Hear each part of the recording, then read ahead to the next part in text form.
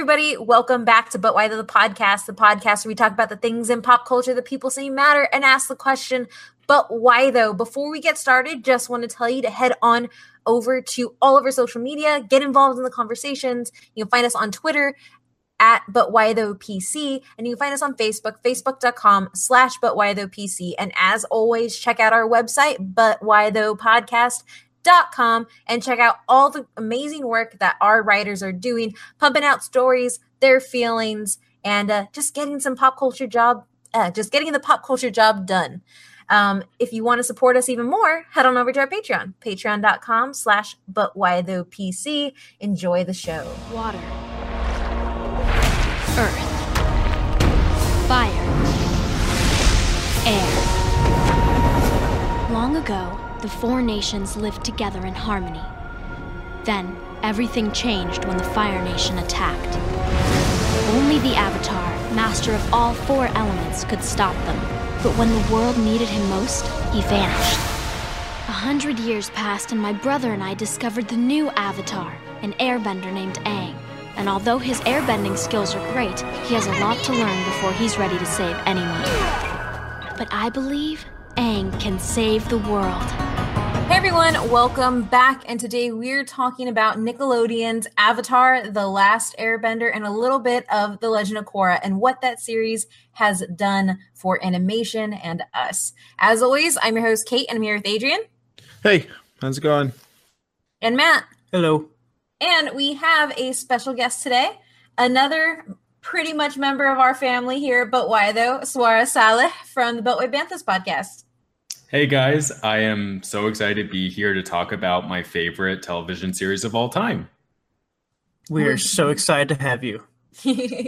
I'm actually really excited to talk about this because Avatar: The Last Airbender and Legend of Korra mean a lot to me in so many different ways. I'm actually doing my Korra rewatch right now.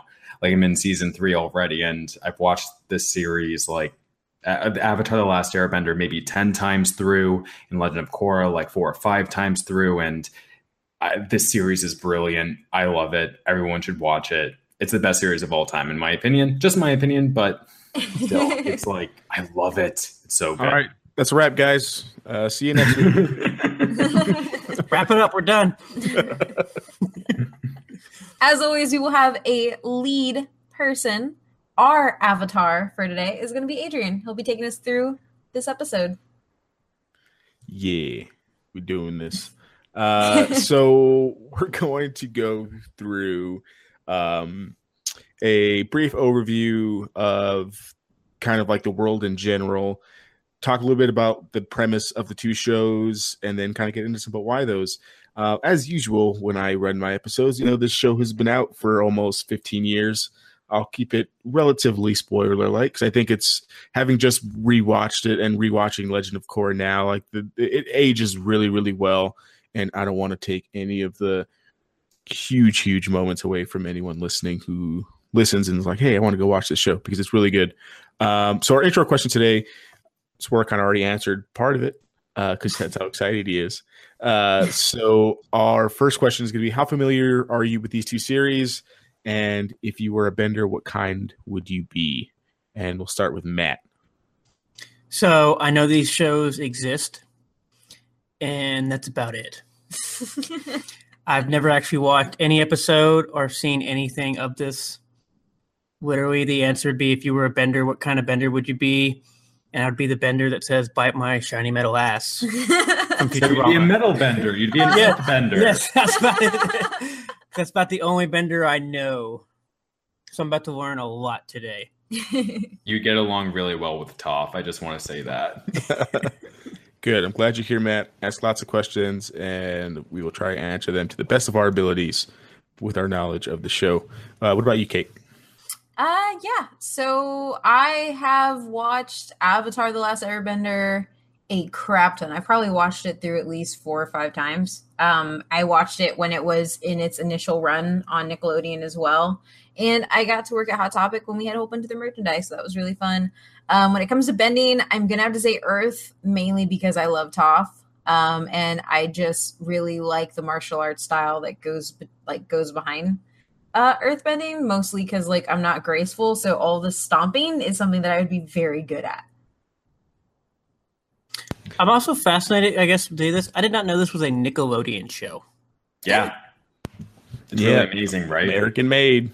Yep. So technically it's not anime, it's Western, it's Japanese style animation in the West. It's like this really weird category, but this Drawn is by South Koreans. Yeah. Yes.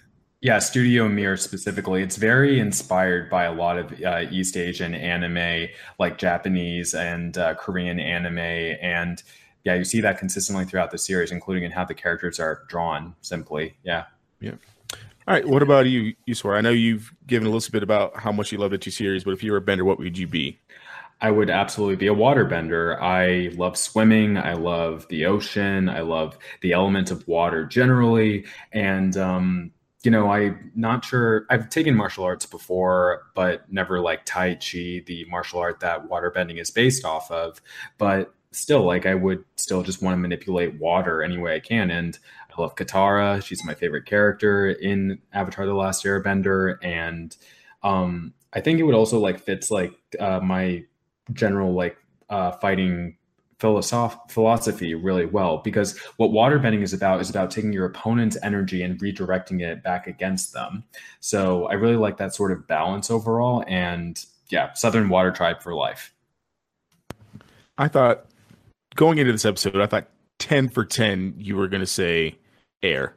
And the fact you said water yeah, super surprises me. Well, that's the thing. Like, my personality is much more aligned with airbender.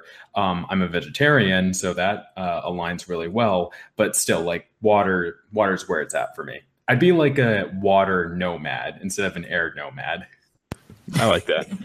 And for me, like Kate, I watched Avatar: The Last Airbender when it was on Nickelodeon, kind of like weekly. And then Legend of Korra, I watched up until about the second season. And then when they put it like on the streaming service and kind of like where the show was at the time, I stopped watching it. But a couple of years ago, I kind of binged it all and liked it ever since. I've watched the Avatar: The Last Airbender itself a few times as well. I just finished my last rewatch yesterday. So I'm fresh on Avatar: The Last Airbender specifically. The show is great. Really, really love it. If I was a bender, probably be Earth. I would like to be a firebender, but I just think my personality is probably just more Earth. And I think I might be, now that I'm thinking about it, I might be you, but inverse. Like, I think my personality is like hyper aggressive, like fire, but I really want to be Earth. It's because you have all the spicy takes. Oh my God. Yeah, If it's said on this episode, I can now make it a t-shirt. Yeah. Spicy t-shirt. I thought for sure the Spicy Latina in our podcast was going to say fire, like 10 out of 10 too. So I'm just getting all the guesses wrong today. Great. So that's where we have a nice little, spectrum of love and unknowing of the show. So I'm hoping that at the end of this, we get to share all of our love, and then Matt is excited enough to go watch it, because I think Matt would actually really, really like it. So for our brief overview, so if you're going into this and you're like, well, what is Benders, or who is Katara, and all this stuff, we're going to take about 10 minutes to kind of go through the series itself, the world that it's in, and kind of talk about that. So the series itself is set in a fictional universe in which some people can manipulate or bend different elements such as water, earth, fire, or air by variants of Chinese martial arts styles. This kind of like when I first watched the show, I think one of the biggest reasons why I liked it so much is because it reminded me a lot of Captain Planet, and kind of like that basis of like each person's controlling a different thing. And I was like, oh, this is really up my alley. And rewatching it again, you kind of get a lot of those vibes too, of kind of like the harmony of like all the elements in it. And that's kind of what the show is based off of, because there's only one person, the Avatar, who can bend all four of the elements, and he's responsible for maintaining balance in the world through the control of all those elements and his connection to the spirit world. Do you know the individual, like which martial arts are what? Yeah, we do. It's at the. Do you want Do you know off the top of your head, Swore? Because I was just gonna scroll down and Yeah. I was like, Yeah. if it's at the bottom, we can skip it and come to it then. I just know that's something that's always made me really happy because like they used to do like the side by side Nickelodeon videos. Those are Yeah. so cool. I love those so much. So first off, water is based off of Tai Chi, which is a very slow martial art that isn't really used in actual combat, but sort of is like yoga that's used for meditation, exercise, and just good for your health overall. Earth is based off of Hung Gar, which really focuses on strong rooted stances and strong defenses and measured attacks like your opponent. Northern Shaolin is fire, which actually one of the creators of the show, Brian Konietzko, practices himself. It's based off of like really high kicks and jumps and leaps and the sort of style that you see in the show from the firebenders to produce these big breaths of flame. And air is based off of Bagua, which is a sort of circle walking martial art where it's just very like dynamic and you're never staying still. And it really sort of gives the feeling of like constant action, the air basically. So it's really cool how the creators were able to take these real martial arts and apply them to the 4 main elements in the real world, in the natural world. yeah, yep. To answer your question, Kate, is that Yes, it does. Answers it really, really well. And I totally feel justified in saying there's a lot of stomping in Hungar, and that I would There fit is. into that because I am not high kicks. That much is Yeah. for sure. Yeah, that'll work. So the world itself is Asiatic-like, so it takes a lot of influences from imagery in East and South Asian countries, Inuit and New World societies, which is really great. Because I think like when you watch a lot of, I mean, obviously like this isn't considered anime, but when you're watching anime, I don't think you really get kind of like the visuals of that kind of culture in those for some reason. I don't know if it's like if it's like an Americanizing kind of thing, but going back and watching Avatar: The Last Airbender, the scenery and everything just looks so distinctly different from each area. Like the Airbenders temples are way different than the Fire Nation islands and things like that. And a lot of that's to do with them really just taking the imagery from different societies in Asia and bringing those all in kind of like encapsulating it all in one show, which I think is phenomenally done in the show. Chime in and say like it's so culturally eclectic, and how the air nomads are based off of Buddhist monks, and the northern and southern water tribes are based off the Inuits, and the Fire Nation's based off of Japan and China, especially imperialist Japan, and the Earth Kingdom is based off of China and Korea and a lot of its visuals. And what I love so much about this series is that the creators have taken so much care to take these specific aspects of all these various cultures, and never once does it feel stereotypical. It feels like something that's really organic and lived in, and I love it so much. Sorry, I just want to say that. I'm going to ask about the balance in the world. What exactly does that mean? So you talking about like the Avatar's like purpose, like in the world? I guess because maintaining balance in the world, does that mean we have to have peace in all the world? Does that just mean there has to be a set of balance, of equilibrium? Just kind of like an equilibrium balance, just because you can't take all the bad away from everything. But Avatar: The Last Airbender specifically, like getting out all of it's been bad for so long, and he kind of has to put it back into balance. So the Avatar himself, to give you a little background on like what an Avatar is again like he or she is the master of all 4 elements, the only person who could use all 4 elements, and is basically just reincarnation every time they die. So when one dies, there's a cycle of the avatars, and it goes in the same cycle basically throughout the whole thing. So it starts in the Fire Nation, then it's an air nomad, then it goes to the water tribe, and then to the Earth Kingdom, and so on and so forth. Basically throughout all time, unless something breaks the line of avatars. So the Avatar cycle can only be broken if the avatar is killed in the avatar state. And basically what the avatar state is, it's a defense mechanism that puts the avatar in like supreme control and basically like heightens up all their abilities. It's basically like Super Saiyan Avatar. Is probably the easiest way to explain it. They gain all the knowledge and abilities of all the past avatars until the avatar state has passed. Like I said, even though they're the most powerful in the avatar state, if they're killed, the reincarnation cycle stops and the avatar won't be reborn again. So even when they're at the most powerful, they're also at the most vulnerable in that state. And the avatar can learn to control that, but it takes like a lot of time and things like that to be able to do it. And just only really ever happens in like extreme peril and things of that nature. So it's different from like Super Saiyan where they just do it all the time because to beat people, they try to avoid using it as much as they can.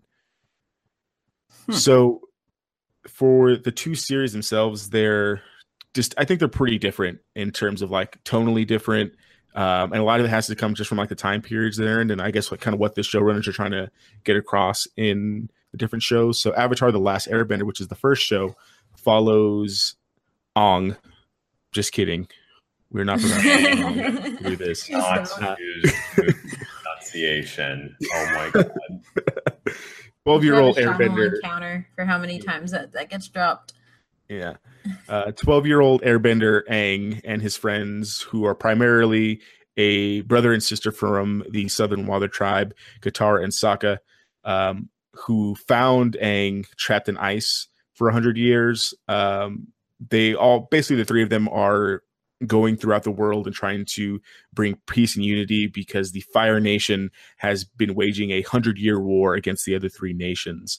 And the 3 seasons that it runs is basically helping Aang, who is the last of his people, master the 4 elements so he can take on the Fire Lord and end the Fire Nation's kind of like tyrannical rule of the world. The seasons themselves ran from 2005 to 2008 on Nickelodeon, and it was basically an instant hit. Like, it was immediately one of Nickelodeon's most highest rated shows. I know the ranking is a little dated, obviously, but it's 35 on IGN's top 100 animated series. It's won multiple Annie Awards and a Peabody Award. It's been syndicated in over 105 countries, and the series finale, Sozin's Comet, which is like a big 3-parter episode, averaged 5.6 million views on its premiere, which is pretty good for a show on Nickelodeon. But it's basically just a cartoon. That's not like, and it's marketed to kids. It's not genuinely marketed to adults and things like that. So it did really, really well. Any questions on that, Matt? So basically, since we have these elemental, I guess, the 8 different elemental, do they counteract each other? Like water would then beat fire per se, where you have wind would beat earth, or earth would beat water. Yeah. Air beats fire beats air, I believe. Yeah, it doesn't work like Pokemon in that sort of way. It's actually really something that the series from Avatar to Legend of Korra consistently reiterates, is that it's the skill of the individual bender who's that determines the outcome of a fight, who's going to win.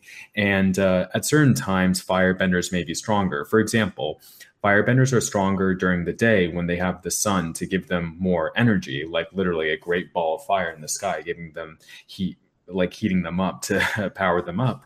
Whereas waterbenders are stronger at night with the moon, and especially during the full moon, like when there's a high tide specifically, because waterbending is based off of a sort of push and pull of the water. That's like the most basic sort of waterbending.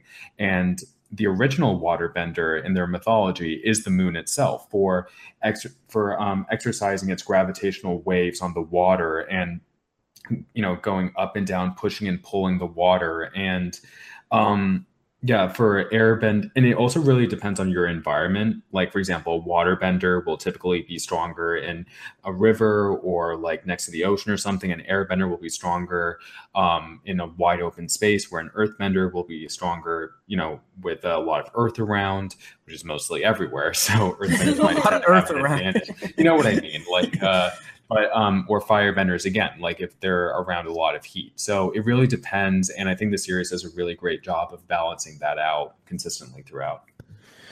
Yeah. And I think to like Matt's like to kind of like build off of what Suara said, there are instances where they realize that certain bending techniques aren't working against a certain bender because they are feeding that bender. It happens with Aang and Zuko a lot. So they kind of have to adjust to each other and learn what works and what doesn't. But like Zuko's not an automatic win, and he's a firebender over Aang, who's an airbender. So it doesn't work like that, but it does like kind of factor in a little bit. A little bit, yeah. Yep. I think those are perfect answers. Yeah, I don't have anything to add to that. That's basically how it is. Basically, if you're better, you could find ways to fight and win, basically. Yeah. Like if you're an awesome waterbender, a small pouch of water around you in the desert, you'll still kick ass with that tiny pouch of water. Yeah, basically. Katara, yeah. So then we move on to the Legend of Korra, which is the sequel series to Avatar: The Last Airbender, and this series follows Avatar Korra, who is the direct reincarnation of Aang from the previous series, and she faces political and spiritual unrest in a modernizing world. Basically, at this point, it's kind of like Industrial Revolution, so a lot of kind of like steampunk.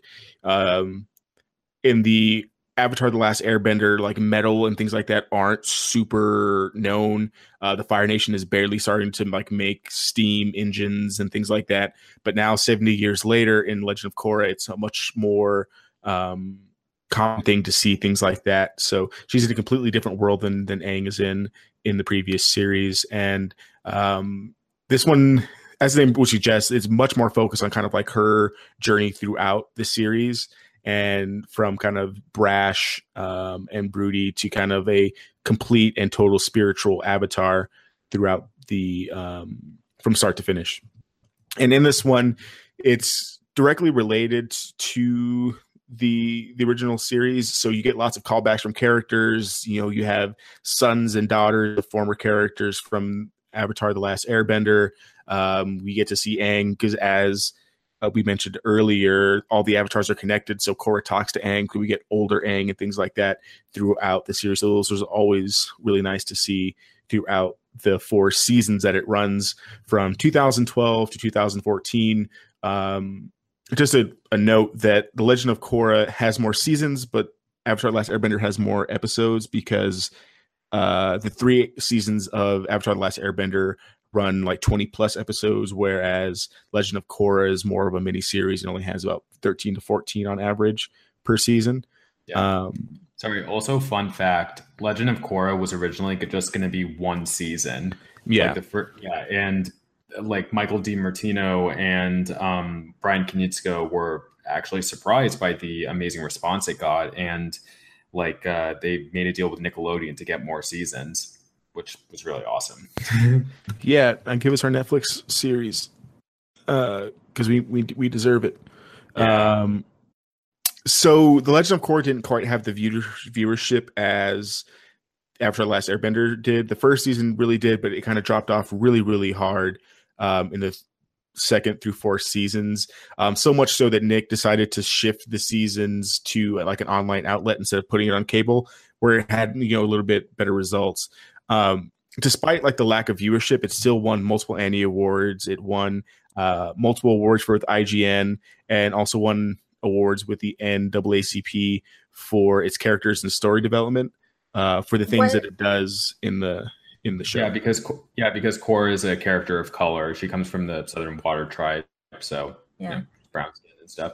Sorry, I just want to make a point about what Nickelodeon did when they put it online. That pissed me off so much. I was like, you know, at first it was in the middle of season 3. So what happened before this, we got season 2, and I think the ratings were still like pretty strong overall. Adrian, you're right. They weren't as high as season 1. That's for most series generally. And what Nickelodeon did, first off, they announced that season 3 of Korra was coming out like maybe 2 months or so after season 2 came out. I thought, oh, this is awesome. Like, you know, we're getting season 3 so much sooner than we usually would. But then I realized, oh, wait, they've done like little to no marketing for this. And then in the middle of season 3, they make a announcement out of nowhere that, hey, we're moving Korra online. It's not canceled, but you'll still be able to see it online. And like, again, like they were sort of just trying to shelve it to somewhere because they actually knew and figured out that a lot of people were illegally downloading the show. They found like a lot of Korra watchers are actually adults and not so much kids on like the main Nickelodeon channel. So mainly the adults were like finding it online and watching it. So what Nick decided to do was like, okay, we're just going to put it online instead so you can watch it, but we won't have to worry about the ratings anymore or give proper promotion for it. So thankfully, Korra has still lived on in a lot of ways, but the way that Nickelodeon handled it was honestly just a travesty. If you want to have those strong ratings for Korra, then you should have marketed it just as much as you did seasons 1 and 2. That's like my interpretation generally. And it just like overall just makes me really mad how Nickelodeon handled it. And I'm grateful that they produced Avatar: The Last Airbender and Legend of Korra, but I can't forgive them for like how they treated it in the end. It's okay. We're here now. And now you get to talk about it, and you have an avenue to voice your anger. Thanks, guys. It's also one of those that I thought was interesting because, one, I know a lot of people love this show, obviously, from listening to you two. I did not actually realize that this is only one that it started in 2005. It was that recent. And the fact that it's only 2 shows that are basically 7 years apart, and they only run for basically 3 seasons each, or 4 seasons that are very short. The staying power of this series is incredible, and the degree to which people love it. Like, guys, I love this basically as much as I love Star Wars. You know, like and in some ways, I think it does a lot of things better than Star Wars. You know, like, agree. I just like it's an amazing series. Yeah, I think one of the good things about it is it took a lot of the Eastern, like the East Asian, animation styles. But what it left out a lot is you don't find a lot of filler, and you have a lot of concise story and character building throughout everything. Like, I would personally say that one of the reasons why I've watched Avatar so many times is when you watch through it a bunch of time, you realize that characters show up again and again and again, and like not only that, but almost every character that pops up has a story attached to them. They're not just there. The smallest characters will end up influencing things, or at least you understand the entire universe and you feel immersed in it, and they do it concisely and in a small number of episodes. Yep, completely agree. And with that, I'll rush these last forms of media that Legend of Korra and The Last Airbender cover, and then we'll get into some of the why those, because one of the first ones is definitely the storytelling aspects of the series. So outside of their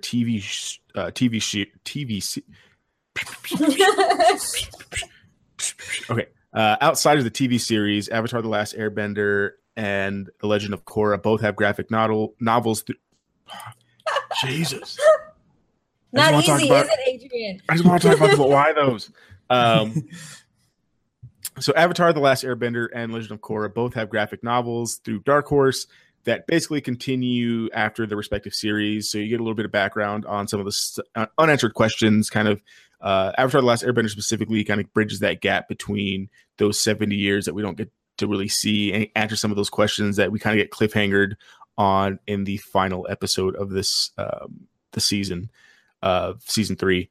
The Legend of Korra. What happened to Zuko's mom? I didn't. What happened to Zuko's mom? Sorry. Yeah. Go read it. It's very sad. And I don't want to talk about it because it's very sad. And Zuko's mom is the best. She's 10 out of 10 the best mom. This show is also super emotional. I have so many feels watching this show. So many feelings, and every character is so relatable, and you just care about them all so much. Okay, we're gonna get there. All right. Okay. Real quick. So, and after season 1 of Legend of Korra, it was put into 2 books. That's what kind of all we got from that. Both of them have video games, And then there was a movie done by M. Night Shyamalan about Avatar: The Last Airbender, which I personally the greatest think movie ever made. There was a personally movie? and will die on this hill that it is the worst movie I've ever seen in my entire life. Wait, Adrian, what is this? I've never heard of such an atrocity. I don't know what this is. I've blotted it from my memory. Adaptation of any media I've ever seen. I mean, I don't know if Dragon Ball Evolution is worse because I didn't watch Dragon Ball Evolution. It's worse. It's worse. This is like second. This is second to second to worst. Dragon Ball Evolution is worst. Okay. Sorry. Can I just say, has there ever been a good American anime adaptation? Like into a movie? Yeah. Live action. Yeah. That's what I mean. Live action adaptation. Death Note is a hot piece of garbage too, so. Yeah, no, I can't think of one. And this show was made by Americans, and it was still bad. It's terrible. We'll talk about why it's terrible at the very end. It basically covers the first season of Avatar: The Last Airbender, which is probably like a really good season, and like the third act should have been so good, but it was terrible. Okay, I'm done with that because I don't want to talk about it because I'm going to start getting angry. Because M. Night Shyamalan does not care about us as Avatar fans. Well, and that's the thing. So, like, when I was telling people to go watch this movie, I was like, his kids love this movie. You know he's going to do it service because his kids love it. And nope. Do his kids hate him now? Probably. I don't know, but I would. Or he's like just going for like an ultra long con and just trying to troll the shit out of his own kids. Which in like that case is also a terrible thing to do. Physical pain for Sora. For those of you who can't see his face. Physical pain. I'm in physical pain. I hate you, M. Night Shyamalan, so much. Yes, he does have a movie worse than The Happening. You mean The Village, right? I don't know. They're all so bad. They're not all bad. You just really have a bad taste in movies. As a horror fan, he does a lot to. I'm just saying those three movies. Come on, guys, let's talk about Avatar. Come on. M. Night Shyamalan matters. Not really. He does actually because this whole like I will take a multiple break twist for that things. One. This is a different episode, Kate. Bringing my cardboard cutout for that one. Same. Okay, but why those for Avatar? So we're going to start off with, and anyone who's listened to any episode that I've ever ran on this episode or on this podcast, I love storytelling, and the thing I love most about storytelling is world building. And Avatar: The Last Airbender from the get-go builds off such an easy premise that their intro basically gives you everything you need to know about the series. Matt, have you ever listened to the intro? Like, do you know what the intro says? No. Let's do the intro, Adrian. Let's do the intro right now. Water. Sorry, I'll let you do it because I know you'll be so much more excited about it than I will. Go for it. Water, earth, fire, air. Long ago, the four nations lived together in harmony. Then everything changed when the Fire Nation attacked. Only the Avatar, master of all four elements, could stop them. But when the world needed him most, he vanished. 100 years passed and my brother and I discovered the new Avatar, an airbender named Aang.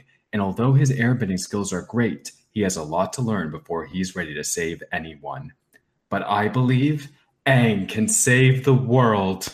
The music is so good too, and then it goes on. It's so good. Thank you. And that's basically the intro, and Sword just nailed it. That was it. I've literally rehearsed it 1,000 times. I kid you not. I love this show so much. So it gives you the world straight away. There's four nations. The Fire Nation's doing bad stuff, and Aang has to stop them with the help of Katara and Sokka. Like, what else do you need? And the greatest thing about it is that from that simple premise, every single episode builds off of that premise. So you get to see you get to see this world through the eyes of Aang, who has been in basically a ball of ice for 100 years and has no idea what the world is like now. And the siblings Katara and Sokka, because they have never left the North Pole or left the South Pole. so as we're seeing these new areas, we're seeing it as like we don't know what this is either. So their interactions of their like naivety of all this stuff really helps like me as the watcher be like, oh, okay, this is why this is like this. This is why this is like this. Oh, okay, this happened in like the history from like the 100 years. So it builds it super well, and it's never too kind of like this is too much information overload. It's very, very simple and straightforward in what it's trying to get across in that. That sound fair? Yeah, and what it does so well is that it distills all of these complex sociopolitical topics and things and trends that we observe in world history, such as colonialism, such as prejudice, such as sexism, such as traditionalism versus modernism. It takes all of this and distills it in such a way that little kids can understand what's going on, or that like adults will still really enjoy. And particularly with the media that I love media that can cut across like sort of age boundaries, and that little kids can enjoy it, that teenagers can enjoy it, that adults can enjoy it. And Avatar, I think, is a perfect example of that. So what exactly is like the anti-bender movement? Can you wait till he gets to it? Well, he was working his way in there, I thought. I think Swara was just talking. I don't think Swara... Oh, I literally thought Swara just took a cue and went to the whole next issue. It's related. It's through Avatar: The Last Airbender to Legend of Korra. And, like with the Fire Nation, you have a prime example of an imperialist power that's like really oppressing the rest of the world. I know this, but this is just it's coming from his brain. Oh, okay. Adrian is leading the episode. Swara can speak, and Swara said, I'm taking the next. This is how it works. I got this. I've done enough episodes with Swara to know that I just need to put a few words on there, and he will just flow through all of my points very smoothly. Very eloquently, too. Yeah. I thought it was perfectly well transitioned. I thought it was great. Well, I know somebody who doesn't know this, and then it's the anti-bender movement. Well, but you don't know anything. But let's talk about the anti-bender movement, because that is something very interesting. In season 1 of Legend of Korra, which takes place 70 years after the end of the 100-Year War, you have a certain subset of people in the main setting of Legend of Korra, Republic City, non-benders, who feel as though a lot of the world's problems have been a result of bending, a result of powerful people duking heads to try to gain more land or more resources or more power, and the common man will often be left in the middle and suffering. And some of these non-benders feel as though, hey, has the Avatar really done anything good for us? Maybe we need to take more of the power back for ourselves. And it's really compelling, and it's really based off of communism and how that arose in like the late 1800s, early 1900s. And it's, again, done in a really succinct and pointed way that anyone can understand. Like that Swara just dropped communism on a Nickelodeon show. This show is so good. This show is not so wrong. good. Yeah, like Not wrong at I didn't all. say he was wrong. I just said I thought it was. the themes are certainly there, and he's right. Like they do really present, because I mean, regardless of like if adults are watching it, like it's still on Nickelodeon. Like it's still marketed to be a kids cartoon show to watch. Friday nights on Nickelodeon. But they do tackle like these really, really big issues. And another big one outside of like social political issues is they really do tackle kind of technology versus nature, or just kind of just in general taking care of nature versus kind of using up natural resources. And that's very pointed, especially like in today's times where we can't get global warming mentioned at the State of the Union address these days. So you really get that first with the Fire Nation. The Fire Nation is kind of just like burning through resources and burning through lands, and you kind of see the upset that does with like the spiritual realm, because the world that we're talking about is like runs parallel with a spiritual world, and once one's out of balance, the spirit world kind of like lashes back against that. And that's kind of where like the big pointed thing for the Fire Nation in Avatar: The Last Airbender is that, and basically all of Legend of Korra is them dealing with this kind of like industrial movement and kind of being out of balance, just getting away from nature almost entirely, and kind of like the spirits like lashing back, specifically in the second season. for sure. So you get multiple themes, not just outside of like colonialism and things like that. You also get some real world things of like recycle your stuff, or a giant panda is going to come, spirit panda is going to come take your kids away from you, basically.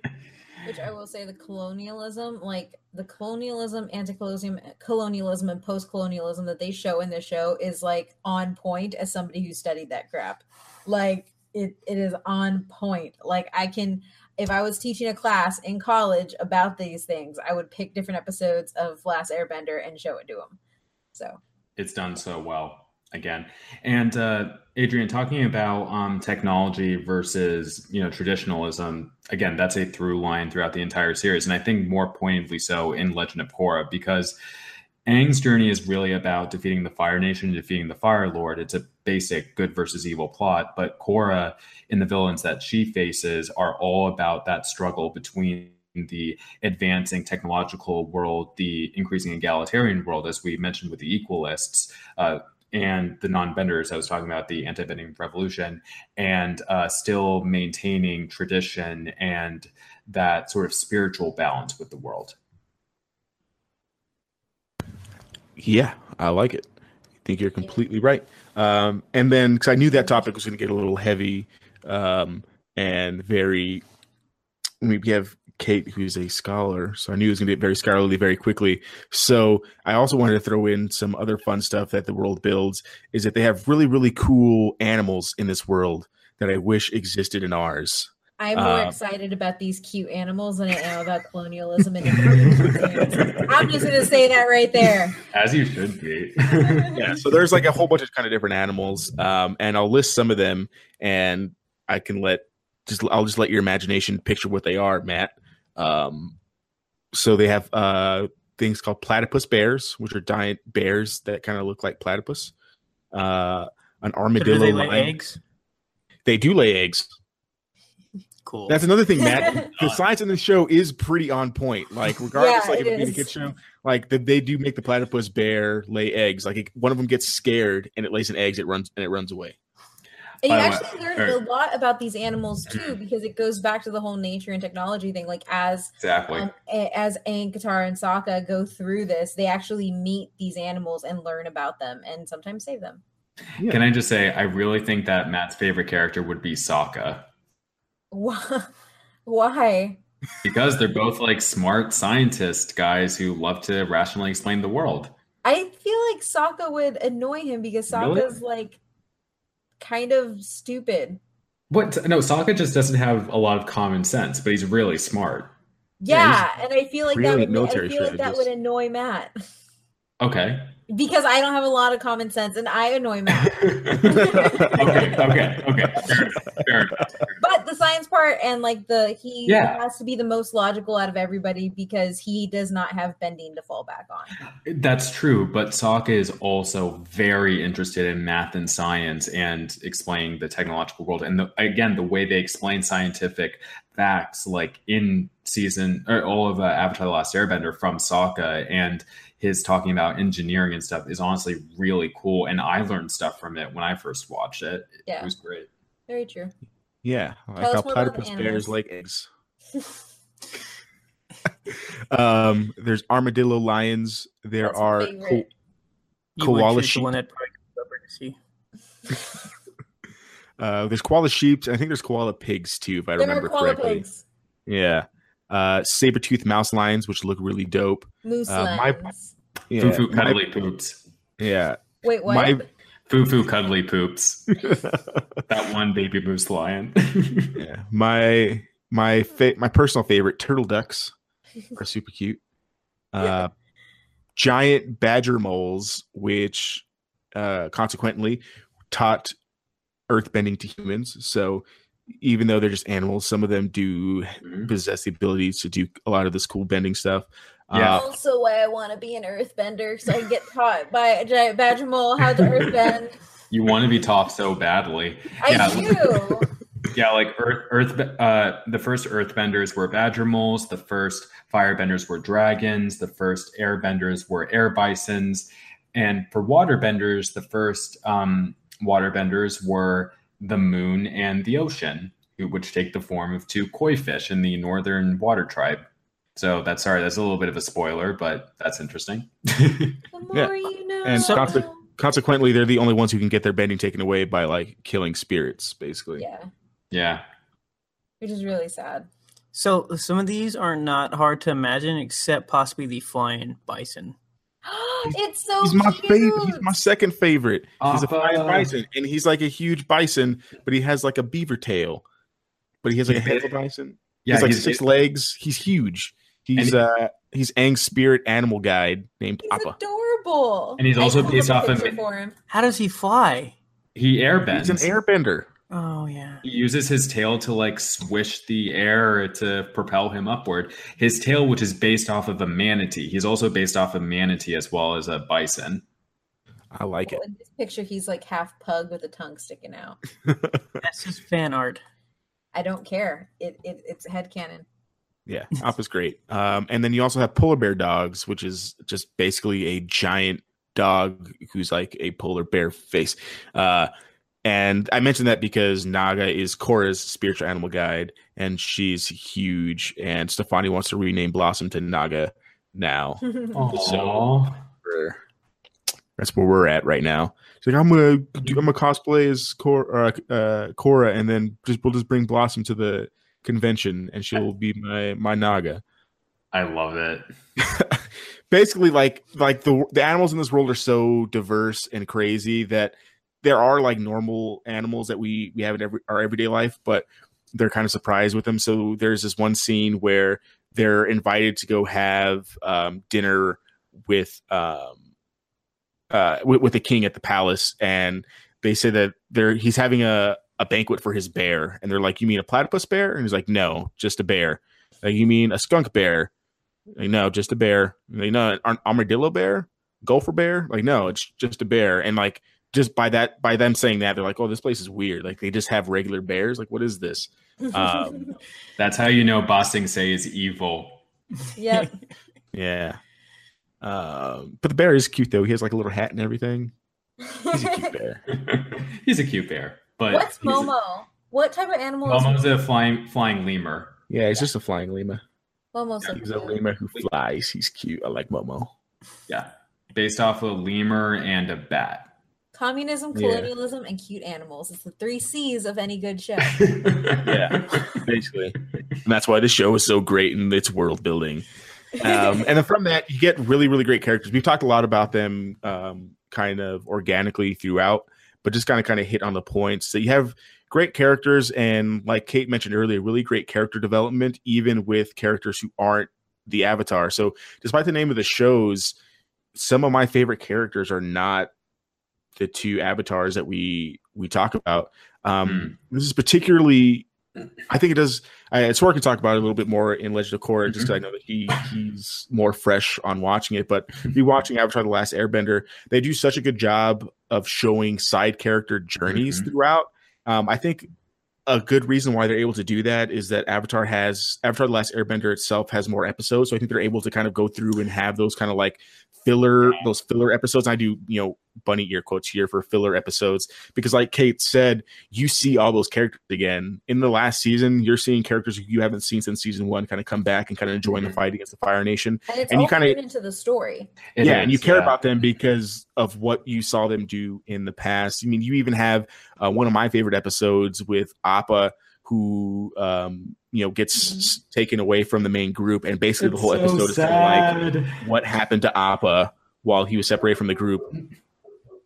There's Naga yelling. I'll just like take this moment to say, like, I actually think my favorite episodes of Avatar are not episodes that focus on Aang. Like, hands down. Like, I think my favorite, obviously the Toph-centered ones, but my favorite by far is the dynamic relationship between Uncle Iroh and Zuko. And Uncle Iroh is probably like my second favorite character with just how well he's done. And Uncle Iroh is literally just this like spoiled kid's uncle who's teaching him through life, and like you get to see them go through like the pitfalls and the triumphs and then the pitfalls again, and it's like it's amazing. So I do got a quick. Yeah.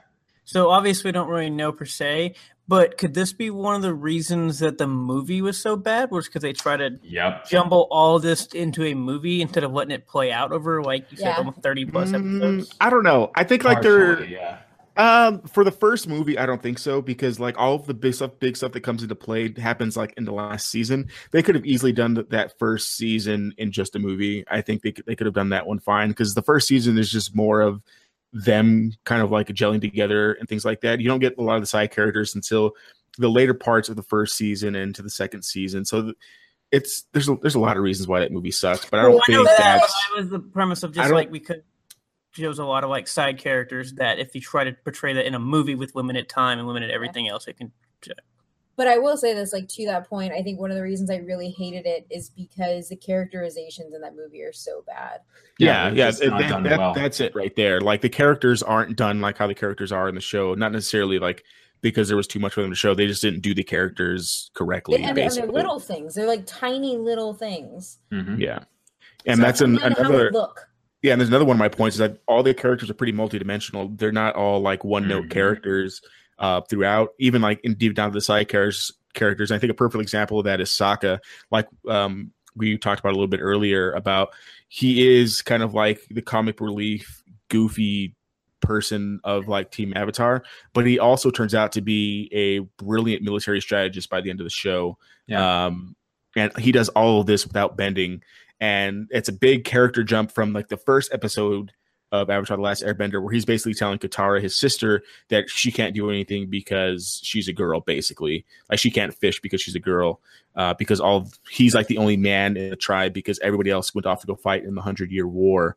But by the end, he's a military strategist and a girlfriend who can kick his ass, basically. Yeah, he grows a lot. Yeah, like I really love how in season 1, when he meets his girlfriend Suki, like in episode 4 of season 1, it literally just like cuts down his sexism like really effectively, and you really see him learn a lot through the woman he travels with. His sister Katara, who grows a lot in her own journey, and Toph, obviously, who it just is incredibly badass and just won't take any like shit. And I love Toph. She's amazing. My favorite characters are Katara, Toph, and then Uncle Iroh and Zuko. Like, those 4 characters in Avatar: The Last Airbender, and I love Sokka too, but still, those 4 or all of them, really. Like, I love all of them. We're waiting for it. We're waiting for you to say all of them. 6. And another big thing about the characters, and I'm gonna take a little shot at Star Wars here. The characters fail a lot in both of these series, but the failure is done so well and it's believable that I don't think it's a detriment to the story at all. So in Avatar: The Last Airbender, hardly any of their plans to beat the Fire Nation ever work, and they end up running away from like a lot of things because they're getting beat. Because they are, at the end of the day, at the start, there are only 3 kids trying to take down an entire, colonial army that is the Fire Nation. And in Legend of Korra gets manipulated a lot and makes a lot of mistakes basically throughout the entirety of the thing, but she learns for them quite a bit. And honestly, in my opinion, I find her way more relatable than Aang. Korra is my favorite character throughout this entire series, and while I love Aang, his like overall plot in Avatar: The Last Airbender is about gaining the confidence to be the Avatar, whereas Korra, it's the opposite. She loves being the Avatar. She starts out with a lot of confidence and she makes mistakes. She's overconfident and she has sincere insecurities. And I find that more relatable. I find that to be like, that's all of us. We all want to appear as though we know what we're doing and that we can, do the job very effectively, but we all make mistakes and we learn from them. And I think the real struggle is like learning to learn from that. Yeah. So we can kind of jump into a little bit of that. So I think another big thing about these shows, obviously they're called Avatar Avatar. They're about the Avatar. So the hero's journey that both of these avatars go through is a super big part of character development. And for Aang's perspective, he's only 12 years old. He's the last of his people because the Fire Nation wiped out all of the other airbenders because they knew the next Avatar was going to be an airbender based on the cycle of the Avatar. So they killed them all. He was the last one. He has like the fate of the world on his shoulders and has to grapple with the changed world in 100 years. The change in the world that's gone on in 100 years, he feels responsible for since he wasn't there to prevent it, and dealing with all the situations while still trying to like be true to himself in the way of, the airbender, the way of the monk, which is now, a long dead way of doing things. So he grapples with a lot of that. And then Sora kind of went through Korra's journey through. So they're basically obviously almost like polar opposite characters. So you get different perspectives from both of the shows in the hero's journey in both shows. And another great thing that I really, really love about this, and I'll let Sora talk about the kind of the villain redemption in Legend of Korra, but the villain redemption in Avatar: The Last Airbender with Zuko, who is the exiled prince of the Fire Lord, is probably the best redemption arc of any character I've seen just about everything. Another shot at Star Wars.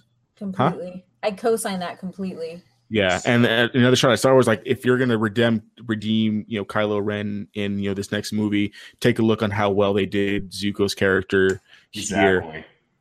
Because it's not just something happens, okay, now I'm good and now everyone accepts me. Like, he struggles to get to that place, and he's not even accepted outright when he does finally come to terms with being a good person, which I think is how it would be. Like, if you're gonna try and kill someone forever, they're not going to accept you just because you did one good deed. And he fails at being good. Then he fails at being good. Yeah. Like this natural thing, he has to work at it, and it kind of works to show that like everybody has to work at being good because he wants to be good, but that like sometimes being good is the complete opposite of what you want to do, and like him making those steps to do that is one of the reasons. Like, one, why Katara doesn't trust him because he's been trying to kill them, and then two, like his struggle of like overcoming that and like having to be like second nature. And he is always trying to do what he perceives to be good. He thinks that it is his duty to capture the Avatar, that to regain his honor, to serve the Fire Nation, and to be a dutiful son to his abusive father. But he realizes through his journey and seeing the damage that the Fire Nation has inflicted on the world, like that, hey, maybe this isn't the right path, but still he may lapse into some of those bad tendencies. But again, like once he's in a certain state of mind, he learns from his mistakes and he reflects on it diligently. And then again, Kate, just like you said, he tries to be good, but he fails at it because he doesn't really know how to do it. But he allows his new friends to help ease him into that, going on a spiritual or an enlightening field trip with Zuko, for a couple of episodes. And those episodes are done so well. Like, it's really, again, I love the writing in the show so much. And Zuko, like, you relate to him so well, whether he's on the Fire Nation side, whether he's on his own side, whether he's on the Avatar side, consistently throughout, because we've all dealt with the same doubts and insecurities that Zuko has. In a lot of ways, I see him like Korra, like that, for the reasons I was talking about earlier. And he is such an incredible three-dimensional character that is always sympathetic. And, Adrian, you mentioned Kylo Ren in Star Wars, and he's like, I recently wrote about this on the But Why Though blog, that Kylo Ren is like the most divisive Star Wars character ever. You either love him or you absolutely viscerally hate him. Whereas with someone like Zuko, from the way he's been written from the onset, has been incredibly sympathetic. And like, I applaud Brian Konietzko and Michael DiMartino for giving us this amazing character.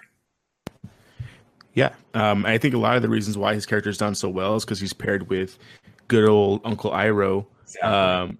Who is the Father Lord? I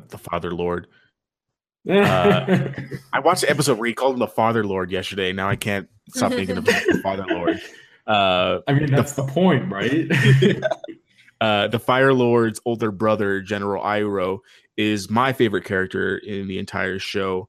And his arc is just phenomenal too. You go through his arc without like really going through it. You kind of go through it by kind of like them telling the story about him. He's already gone through kind of like his own like spiritual journey of going from being the general of the Fire Nation and literally being on the doorsteps of taking over the Earth Kingdom in his father's war to basically renouncing Fire Nation and kind of like what they're doing because of the death of his son, and basically becoming like the wise voice of reason throughout the entire series, even into the second series, where he's basically such a good dude that he gets to chill in the spirit world after he's dead because he's such a good person.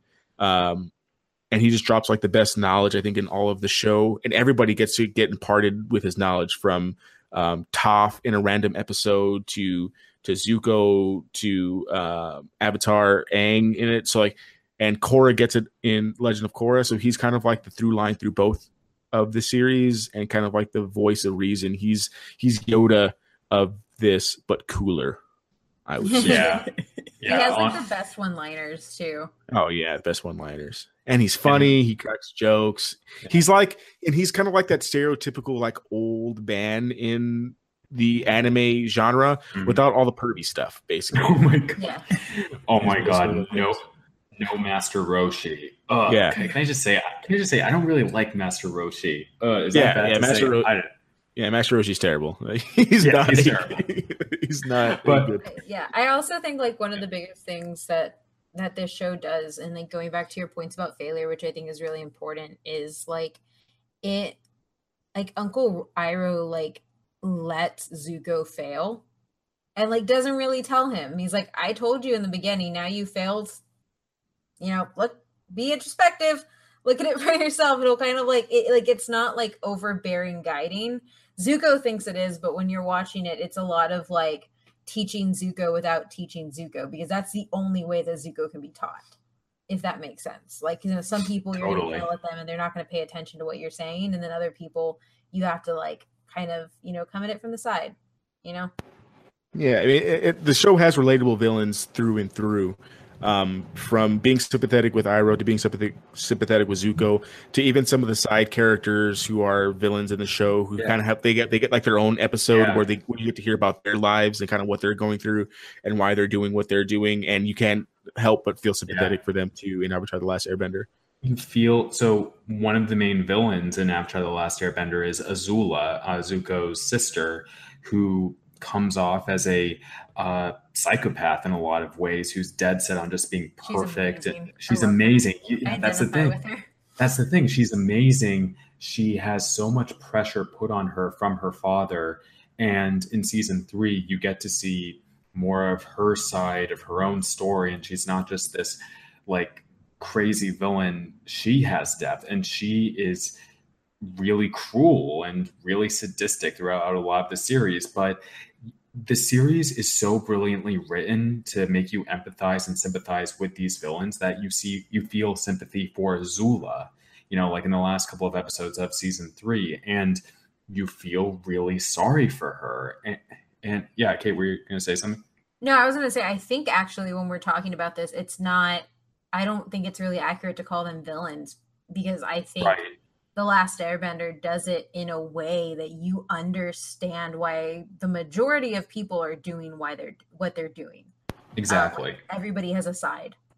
Except for Fire Lord Ozai, he's kind of a dick. Yeah. He's the only villain. The abusive father is the only villain. Yeah. And she's kind of a jerk because she threw a rock at a turtle duck when she was a kid. So I don't like her. That's her worst action ever. It really is her worst action, in my opinion. Both shows her throwing a rock at the turtle duck. All right, so I think from there we can go on to representation. Kate, how's that sound? Cool. Yeah, that's great. And we'll just start just straight away with the way women are represented in the show.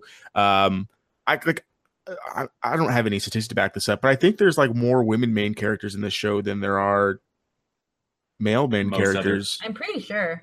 Yeah, I'm pretty sure. At the very least, it's equal. And the thing about you know, at both the shows and especially in Legend of Korra, you know, there are definitely like more woman characters, like, you know, all throughout, is that it's completely seamless. It passes the Bechdel test, you know, pretty flawlessly. And, you know, have female characters, you know, like Katara and Toph, like, who become really good friends and aren't talking about like a man or anything. They're just like talking about life, and they're talking about their real issues and, you know, things that can be, that anyone can relate to.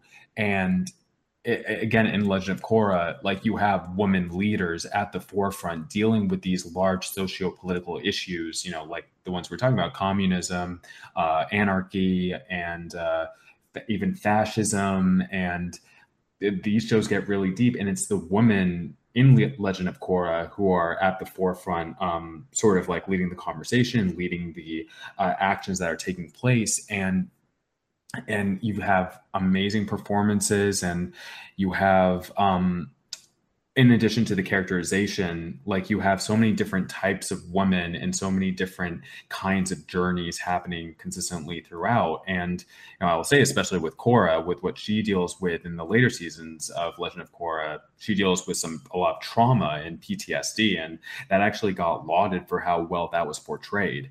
And you also have, like, you know, in general, really just like great representations of different people and different like types of people. Like, you know, we're talking about Sokka, we're talking about Aang, we're talking about Zuko, we're talking about Iroh, we're talking about so many different and rich characters that can be related to through any sort of way. And again, I got giving my hats off to the showrunners who wrote like these really incredible characters.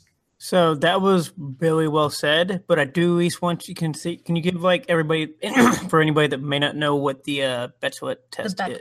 Oh yeah, sure. The Bechdel test is literally just two women speaking on screen about something other than a man / romance. That's it. Yeah.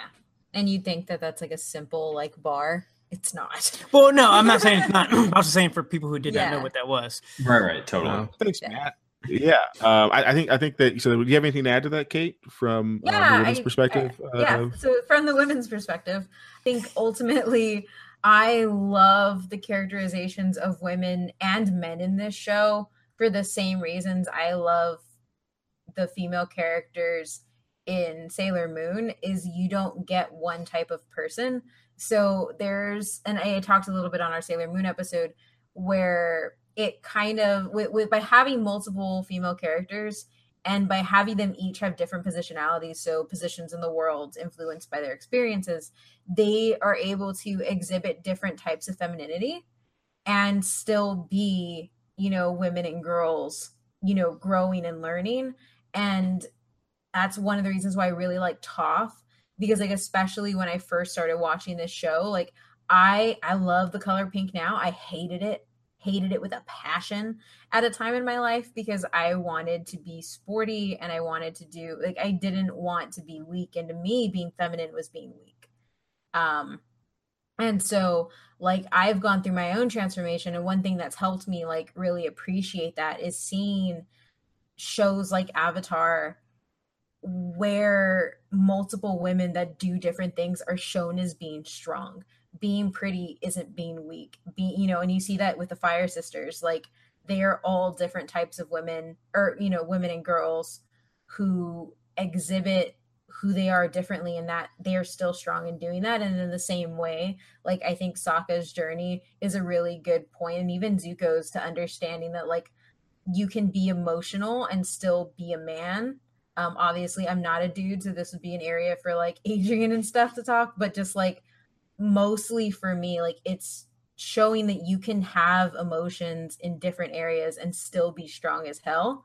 And you can sit down, take a moment. And like one of my favorite scenes is actually, I don't remember what episode it's from, but Toph is airbending while she's crying, or not earth bending while she's crying.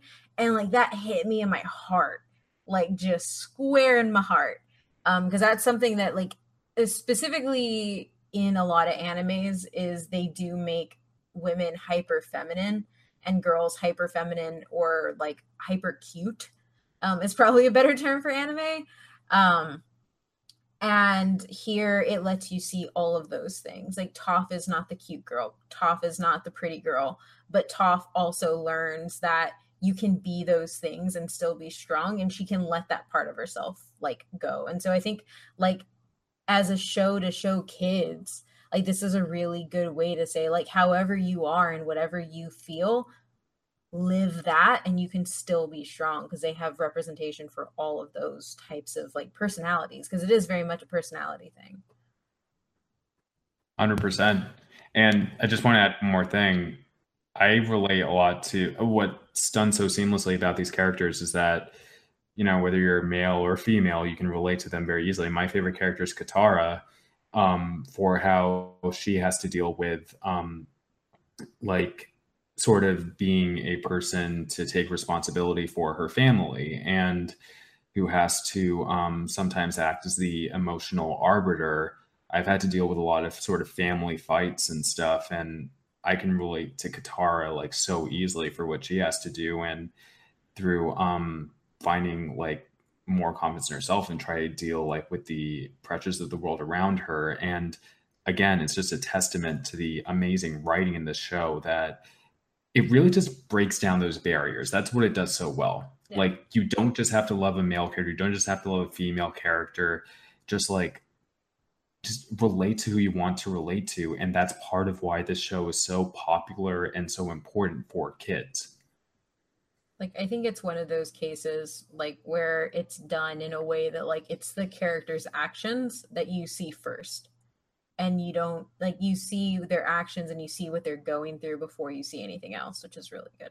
Yeah. And they all go through it in different ways for sure. It's not, there's not like a standard that everyone's expected to kind of meet. And I think the best thing about it is that they all like let themselves go through these struggles. I think so often, what comes to mind is stuff like in the Marvel Netflix series, you know, when someone kills someone or someone does something bad, like everyone's expected to like be something that they're not. And I know with like obviously completely different kinds of shows, but like, you know, for example, like when Katara is going through like wanting to do get revenge on the guy who killed her mom, Aang lets her go, and Zuko kind of like helps her go through that, and at the end, like Zuko understands like why she does what she does and everything like that. That's some strong friendship bonds, and what I would hope would happen in real life. Like it's real life. They portray it like if my friend was going through it, I'd be like, go through it. I'll be here through every step of the way. I'm not going to tell you how I want you to act. Kind of like how you said with Uncle Iroh. Like Uncle Iroh probably knows the best way for Zuko to be, but he lets him get there on his own, which I think is super relatable. And everyone from kids to adults can kind of like take that in their own like life journeys. Do you want? Do you want to talk about Korrasami? Yeah, let's talk about Korrasami. Yeah. So I love Legend of Korra with all my heart. One thing that bothered me like during the first 2 seasons was the constant shipping back and forth.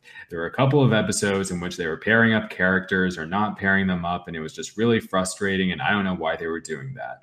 The fandom as a whole, Legend of Korra fandom, like really felt that as well. However, in season 3, we started noticing something. Korra and Asami started spending a lot of time together.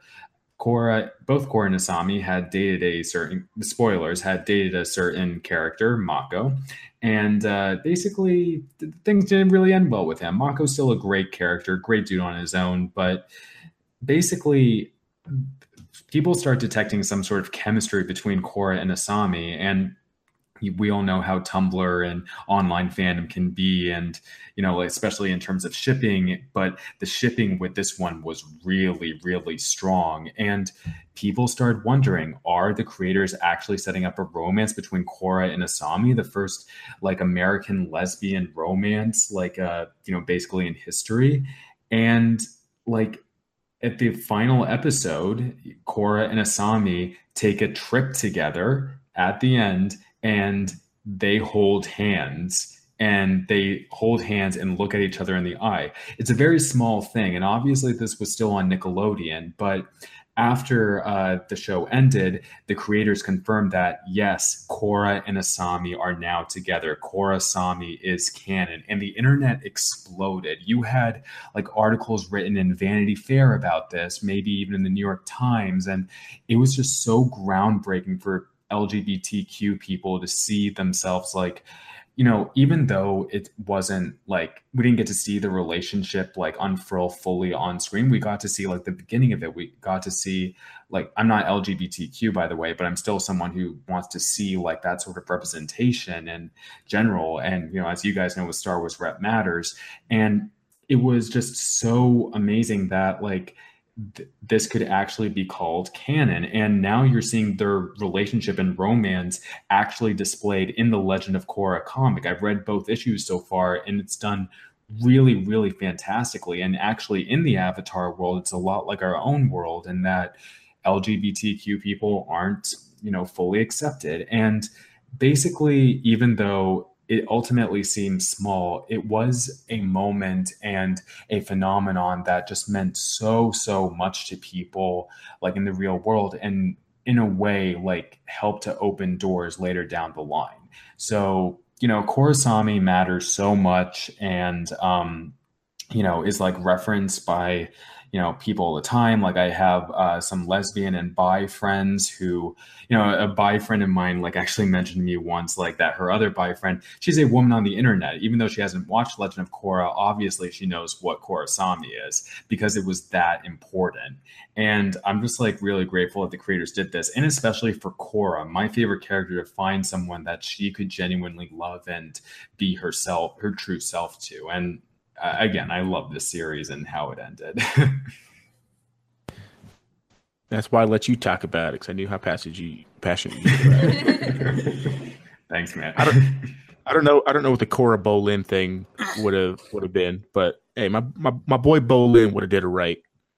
But I love Bolin and Opal together. That's a great relationship. Yeah, Bolin's great. He's one of my favorite characters in Legend of Korra. You know what my favorite ship is? What? Sokka and the Moon. Oh no! Let Matt watch that. I want Matt to watch that and cry. Oh no, Kate, you're gonna make me tear bend. Why? Because it wanted to rip your heart out and make you feel bad. Is this like another falling kid out of the sky thing? No, it definitely is not. No. Avatar lore is not nearly as convoluted as Sailor Moon lore. No, it's very straightforward. And they kind of get very digestible things. We're not getting any moon babies. Everybody knew it was going to happen. And the funny thing about Sailor Moon is that they seem to just be making up the lore as they went along, right? Yes. Babies falling from the sky. Time travel. Weird time travel. Reincarnation? So what I do want to know about this, since you said there's a whole ritual and it was expected, so is it actually more of his own fault for actually portraying this to make it your heart broken? Or was it just... Well, he didn't know. Yeah, he didn't know. Did she know? They're visiting another tribe, essentially. Well, she didn't know until stuff happens. Like, she knows what she has to do, but she didn't think that thing was going to happen. Yeah, it's kind of like a prophecy type thing. It was more, she thought that she was going to get shipped off to go marry some like arranged marriage kind of thing is what thought was going to happen. But some stuff happened and there was broken hearts, and he's never going to love anyone like he loved her. Yeah. Even though Suki's really dope. Buddy. Oh, come on. He loves Suki. But he loves Suki for sure. First girlfriend was a moon. Yeah. You can't really beat that. Yes, he has to see her every single day. He looks up, he's like, oh, there she is. I love this show. I love this show so much. Does that mean that, like, if him and Suki do it outside, does that mean that she's watching? Oh, no. Cut it out, but that's where mine went. This is a show for children. Wait. Sorry. I just have to say, it was very heavily implied in season 3 that Sokka and Suki were having sex. Oh, yeah. It definitely was. Sokka and Suki, and even Zuko and Mei too. Yeah. There's a scene like we're pretty sure they were doing it. And they're like all like teenagers, which is great to think about. Korra and Mako as well in Legend of Korra for sure. Yeah. with that said, we'll get into some quick things that I think are just kind of like that I think are great about the show, but didn't really fit into any of like the major but why those. And I didn't want to like take away from any of them. The action sequences are amazing. A lot of that has to do with the fight choreography being done. By them like consulting with like a real martial arts expert to do the fight choreography. So all of the, like Sora mentioned at the beginning of the episode with the different fighting styles, everything is distinct. Like the airbenders fight like airbenders, the waterbenders fight like waterbenders, and that leaves for really great action sequences and visuals throughout both of the shows. Lots of great lessons and quotes to live by. I put one up in my wall today to motivate my students who are getting rejection letters from colleges. And I would like to think that it's helping them through these very difficult times. The humor is great and works for all ages. Like we just said, like there's some implied sexual innuendos going on, but there's also like really great kind of just like slapstick humor jokes that work really well. And the music is great too. Specifically in Legend of Korra, I think the music in Legend of Korra is much better than Avatar: The Last Airbender. So good. Especially like the ending sequence of song is really, really good. And some quick fun facts. Mark Hamill, Luke Skywalker. My boy Mark, yeah. He voices the main bad guy in Avatar: The Last Airbender, Fire Lord Ozai. And I don't know how this dude plays like the pinnacle of like virtue in Star Wars, but can also just play just an abusive father and like the best villain in DC Comics. Like it's so crazy to me. He's so good at being the villain, and Mark just has like a wonderful inner insanity about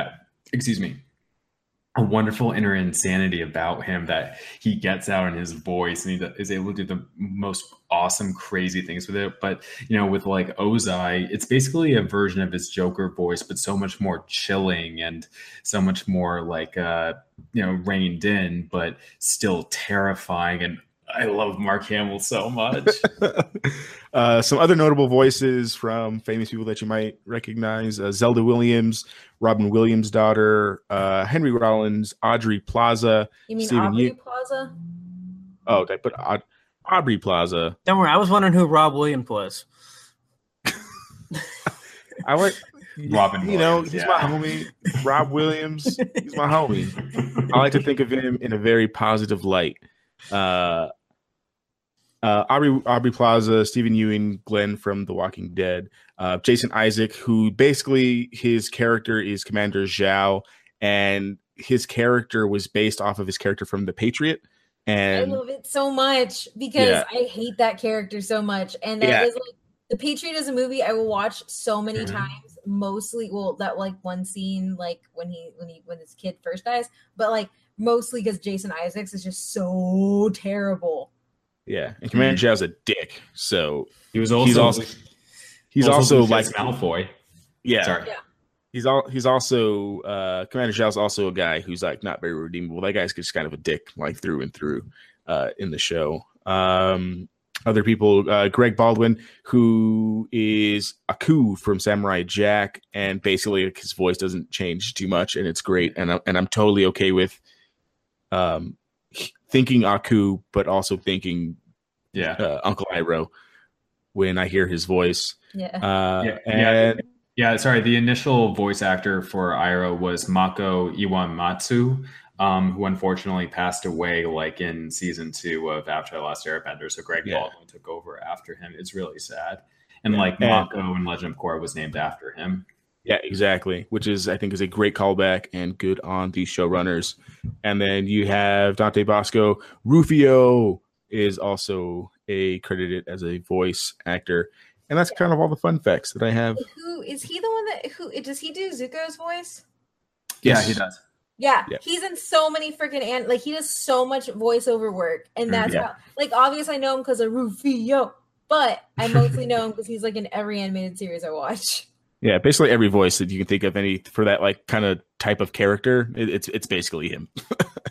I guess we can get into some fan but why those, and then get out of here. So the first fan but why though And we got these from our Twitter. So thank you everyone for participating in that. And I'm going to butcher just all of these Twitter handles because I'm going to read them as something else. And it's going to pop into my head later that they're not that. At Mallory Conlin. Those themes, though, some of my faves. Aang staying true to himself and dealing with the problems his way.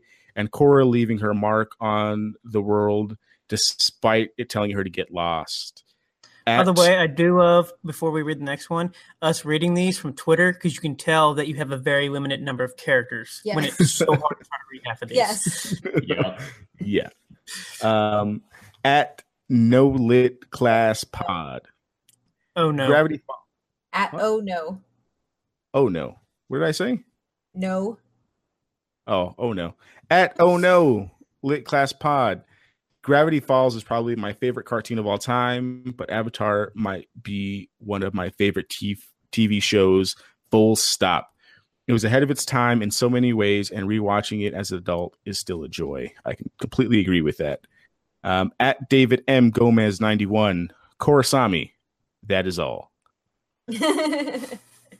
At Zero Spazinator, well, being that I graduated with an Asian Studies major, Japanese minor, and study in 3 martial arts currently, I love how it tends to incorporate some of the Asian culture as well as the martial arts that demonstrate the bending techniques. We have one from Steven, Suarez, co-host from Betway Banthas. My boy. And his But Why Though was about Zuko's struggle with revenge and forgiveness, which I could totally agree with. Which I do want to say, I remember jumping in on a thread that he had with Swara because he had borrowed the Last Airbender stuff, and it was so awesome to get updates in that thread because he was talking about watching it with his daughter, and it was just so amazing. And it warmed my cold, dead heart. they both love Toph, by the way.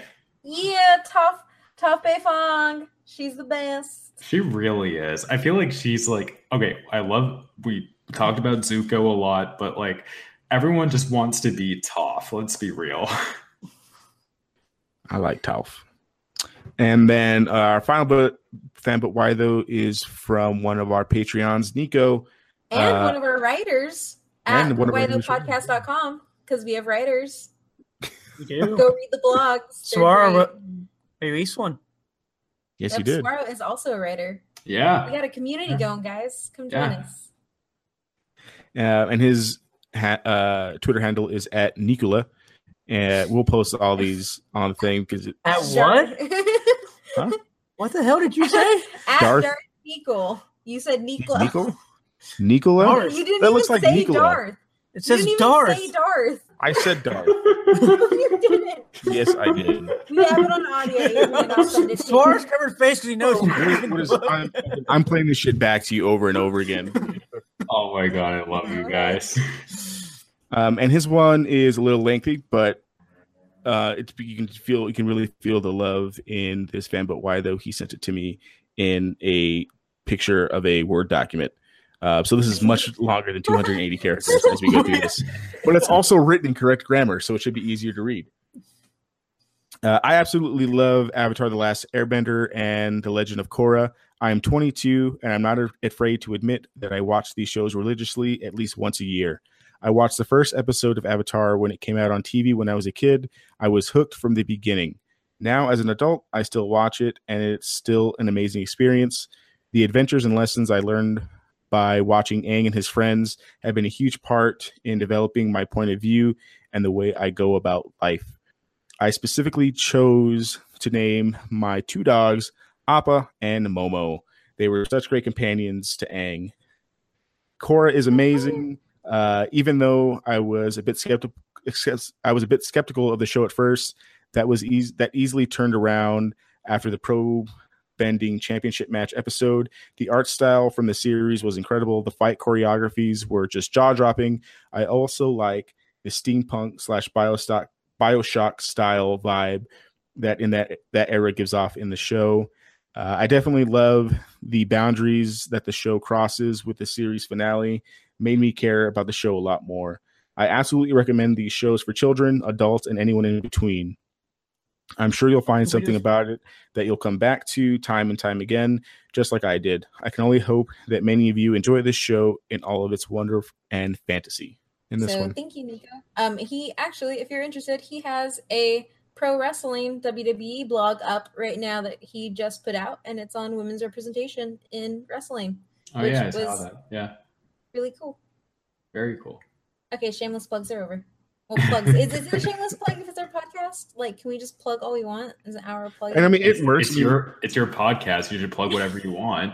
Yeah. Our introduction to the top is basically like in a wrestling WWE style, like earthbending thing. So it all comes together. It all works. We should put out Patreon content. We're just reading blogs. Oh my god. Chapter 1. Okay. But that's it. That's all I got. And the world is now balanced, and we can move on with our lives. Never. I'm gonna watch this series like again and again until I die. I love it. I love it so much. Same. Yeah. It's probably it's definitely added to my yearly rewatch. Yeah. I think it's like either yearly or like every 2 years or so for me. Yeah. It's just so good. So final thoughts?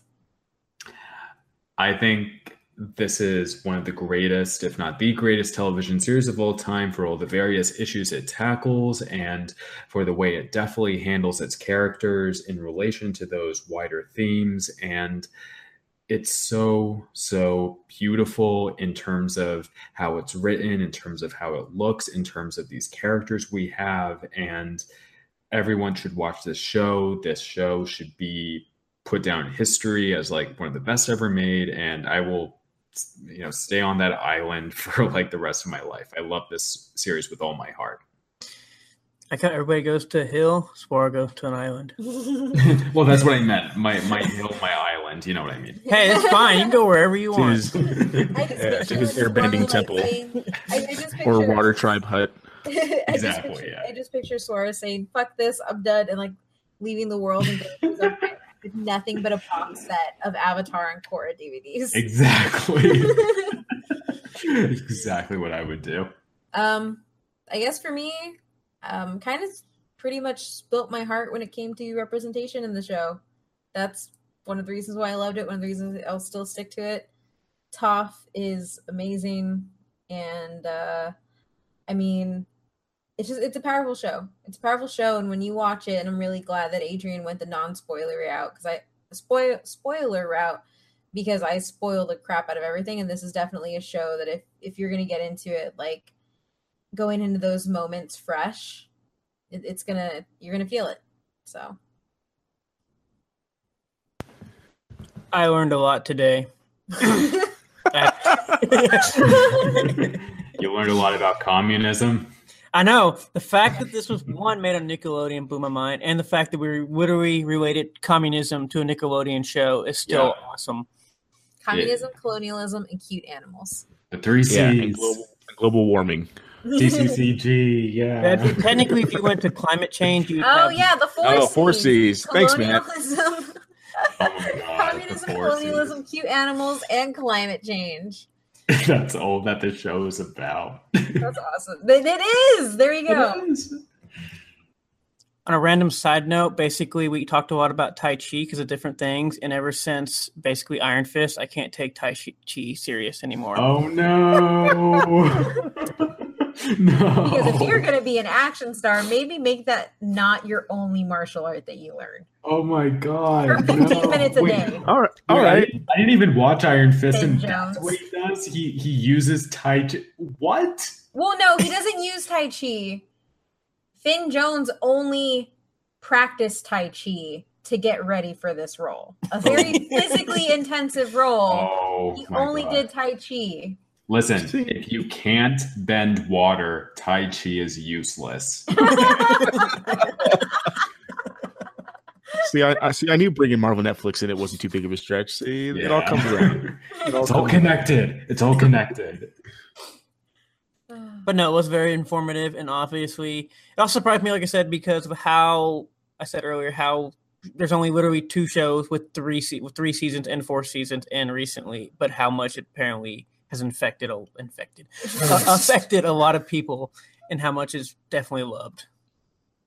So, Yeah. I mean, I kind of ran the episode, so like I think everything's kind of my final thought.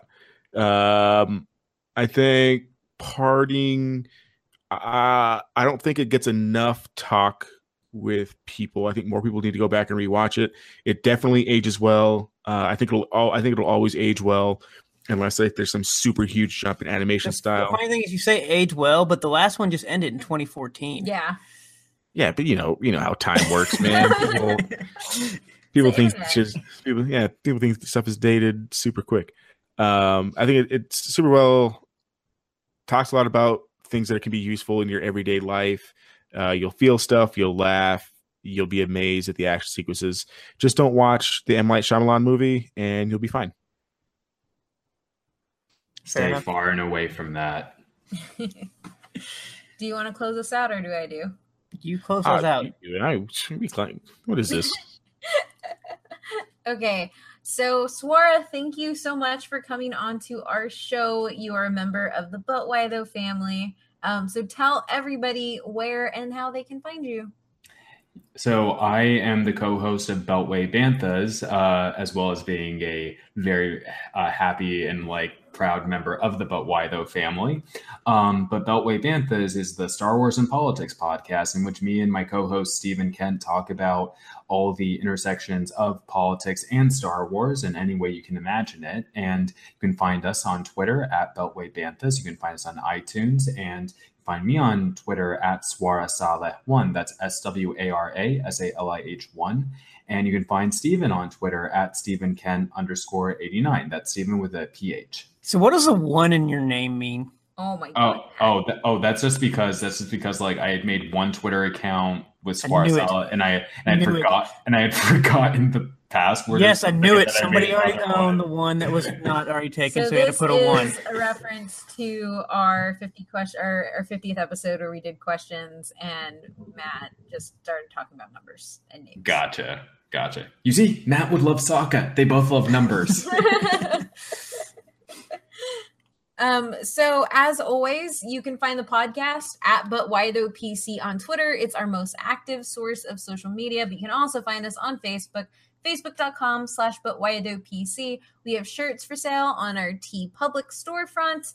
You can come join us on our Patreon, where for as little as $1 a month, you get access to all our research notes, episodes early, and for $3, you get special content, including all of the episodes we make handcrafted with love and movie watching for our $10 patrons.